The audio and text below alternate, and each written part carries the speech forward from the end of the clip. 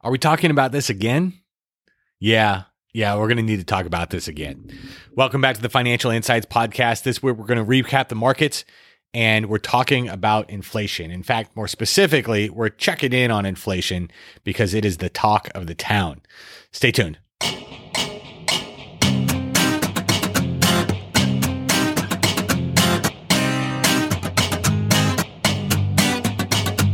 You're listening to Financial Insights, a podcast that helps investors through the difficult maze of financial planning and saving for retirement. I'm Brian Ullman, and I'm a financial advisor and certified financial planner at Ford Financial Group. And together with some guests and other advisors at my firm, we're talking about the issues and questions relating to finance that face our clients every day. All right, everybody, welcome back to the Financial Insights Podcast. It's good to have you back. We're halfway through the year. It's hard to believe. Have you started shopping for back to school yet? Have your kids had to wear school clothes anytime in the last, year or so? Or have they been Zooming and doing distance learning in their pajamas? Our family's been lucky. Our kids have been back to school for quite a while now, wearing masks and doing all the right things, but back nonetheless. But back to school shopping is on. Even though we're halfway through July, it's the end of summer and there's this huge bottleneck of things in the economy. And so if you want a dinner reservation, you better make it 3 weeks in advance. If you want a hotel reservation, you better make it 6 weeks in advance, at least, or 6 months in advance, maybe. And so with this in mind, all of this demand and supply, all these demand and supply issues, we're talking about inflation also. And so that's something we'll get into here in just a little bit. But let's start by recapping last week. I hope you had a good weekend last week. Well, let me put it this way. I hope you had a better weekend than the market had last week. All major markets sold off last week as the second quarter earnings season began to kick off. We are into the third quarter of the year, which means we look backward right now and see how all these companies did in the second quarter of the year. Really, market participants were concerned about how long the, quote, transitory effects of inflation will last. That means temporary if you don't speak Fed speak. But also, there is some worry, I guess, or question about how good second quarter results from corporate America is going to be and whether this is as good as it gets. I think that's really another issue, is whether investors are questioning, where do we go from here, right? Is this peak earnings? Is this peak post-COVID recovery? We don't know the answer to that. Lower 10-year treasury yields drove solid gains for defensive income sectors, which include real estate and utilities, which actually topped out the week's sector rankings. Energy stocks gave back over 7% in one of the sector's worst weeks this year, as West Texas Intermediate Crude Oil, or WTI crude, lost over 4%. Turning to bonds and fixed income and commodities, the Bloomberg Barclays Aggregate Index gained ground last week as yields declined. High-yield bonds, denoted by the Bloomberg Barclays High Yield Bond Index, actually finished lower last week as stocks fell, and investors likely took some profits following recent gains in a tough year so far for fixed income. Commodities were mostly lower last week, as I mentioned, with WTI crude, silver and copper all pulling back, while gold finished the week modestly higher, let's say. Turning to the economy and inflation and its transitory properties again, I think that's really where we need to do a check-in on inflation and see what's going on. One of the real keys from last week was that investors were provided with a fresh batch of data carrying the potential to heavily affect the inflation debate. Tuesday brought us the CPI, or Consumer Price Index, for June, while Wednesday last week saw the release of the Producer Price Index, or PPI, for June also. And then we also saw the start of the Federal Reserve Chair Jerome Powell's two-day testimony to Congress, providing an update on the economy. So the question here is, has any of this materially changed our view, or maybe even more importantly, the Federal Reserve's view on the great inflation debate? I'm going to say no, not really. And this might surprise you given the CPI and PPI's large beats relative to expectations. If you recall from other podcasts, CPI is what a lot of people view as the measure of inflation. And it had, compared to expectations, was much, much higher. But for at least the next few months, I think we believe that the composition of the inflationary increases is more important than the actual headline numbers. Let's slice the bologna a little bit thinner here. Headline CPI jumped 0.9% month over month versus estimates of about 0.5%, while core CPI jumped 0.9% month over month versus estimates of 0.4%. Base effects from rolling off weak numbers a year earlier meant the year-over-year numbers were even more eye-popping. Meanwhile, headline and core PPI both rose 1% month over month versus expectations for 0.5% month over month. So under the hood, the theme of both reports is that quicker than anticipated reopenings are really stretching supply chains. This shouldn't be a surprise to you if you were trying to go out in the world and operate in our economy whatsoever. I think the good news there, though, is that the supply chain dynamics have the potential to improve really quickly to meet demand and mitigate these effects that we're having to deal with at the moment here. This is especially true of the auto, travel, hospitality, and food industries. Semiconductor shortages, which are already showing signs of subsiding, are really driving shortages in both the new and used car marketplaces.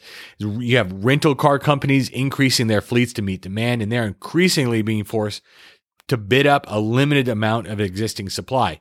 Similarly, labor supply shortages in the leisure and hospitality sector, as well as airline travel, are all restricting supply and causing prices to skyrocket.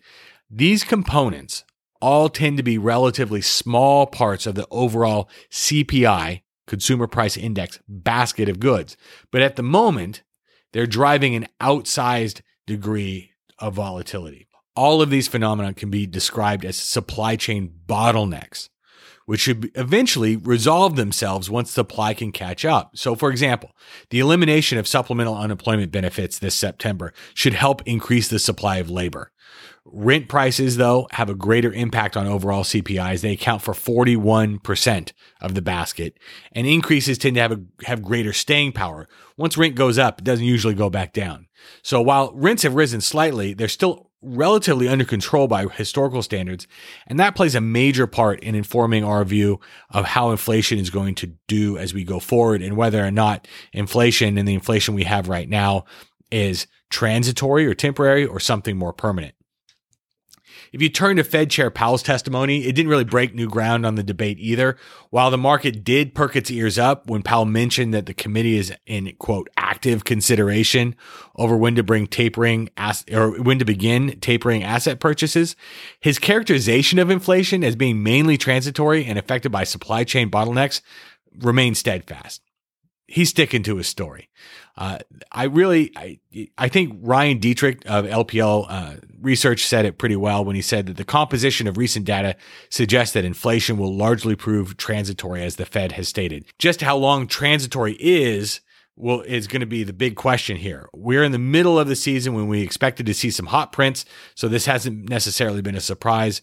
But with each passing report, market participants are going to become increasingly anxious to see those numbers start to moderate. So what is market pricing telling us about inflation? I'll post a link to the LPL chart of the day from last week, where the market seems to be largely buying into the Fed's narrative of transitory elevated inflation so far. You have break-even inflation rates, where the market-based measures of inflation expectation over given timeframes, those rose steadily until roughly the release of the April CPI report, when we started hearing about peak inflation concerns. So though that report beat consensus estimates, the subsequent drop in both 5 and 10-year breakouts suggest to us that the markets accepted the Fed's characterization of inflation being transitory.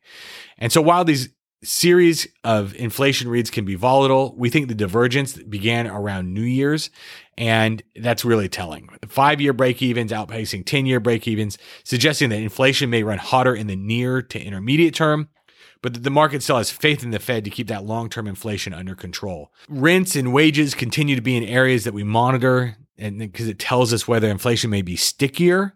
But our next good look into wage pressure really is going to come on July 30th, when we're going to receive the second quarter Employment Cost Index, or ECI, report from the Bureau of Labor Statistics. This report's going to be important because it keeps the jobs mix it looks at constant. So if there's wage pressure, it may not show up in average earnings data if the jobs mix is shifting to lower wage jobs, as we likely have it now, but the ECI is going to capture it. So as we look here, the question often is, how transitory is transitory? Are we worried about inflation existing in a couple of years from now because it hasn't existed in the last 10? Or are we more worried about this high inflation that we have right now existing longer? I don't know that we're going back to no inflation. You don't unleash $6 trillion of stimulus and increase the money supply by 25% and not have any inflation whatsoever. If that was the case, we'd have to throw out all the economics textbooks. So we're going to have more inflation than we've had maybe in the last decade, but I don't know that we're going to have the kind of inflation that we're having at this very moment, where we have all these supply bottlenecks that in theory is going to begin to ease. And that's the part that the Federal Reserve is focused on. Are we going to have inflation? More likely than not, yes. How high is it going to be is the open question. And how long is this high inflation going to last? Is it going to be transitory, as the Federal Reserve has suggested, or is it going to be kind of stickier? And we're going to get some more information as we get later into the summer on that very question. I hope this has been helpful. It's always tough to talk about inflation. I know this with any inflation whatsoever, that 0% interest rate you're getting on your savings account, it makes it even more egregious than it was a few years ago when we didn't have inflation. So consider that as an investor, because your most basic task as an investor is to at least keep up with inflation and maintain your purchasing power on your investments. So if you have any questions about inflation and interest rates and how it affects your portfolio, shoot us an email at info@forwardfg.com. You can call us or find us on our website at forwardfg.com. My name's Brian Ullman. I look forward to talking to you next week. The advisors with Ford Financial Group are registered representatives with, and securities are offered through, LPL Financial, member FINRA, and SIPC. Investment advice is offered through Ford Financial Group, a registered investment advisor and a separate entity from LPL.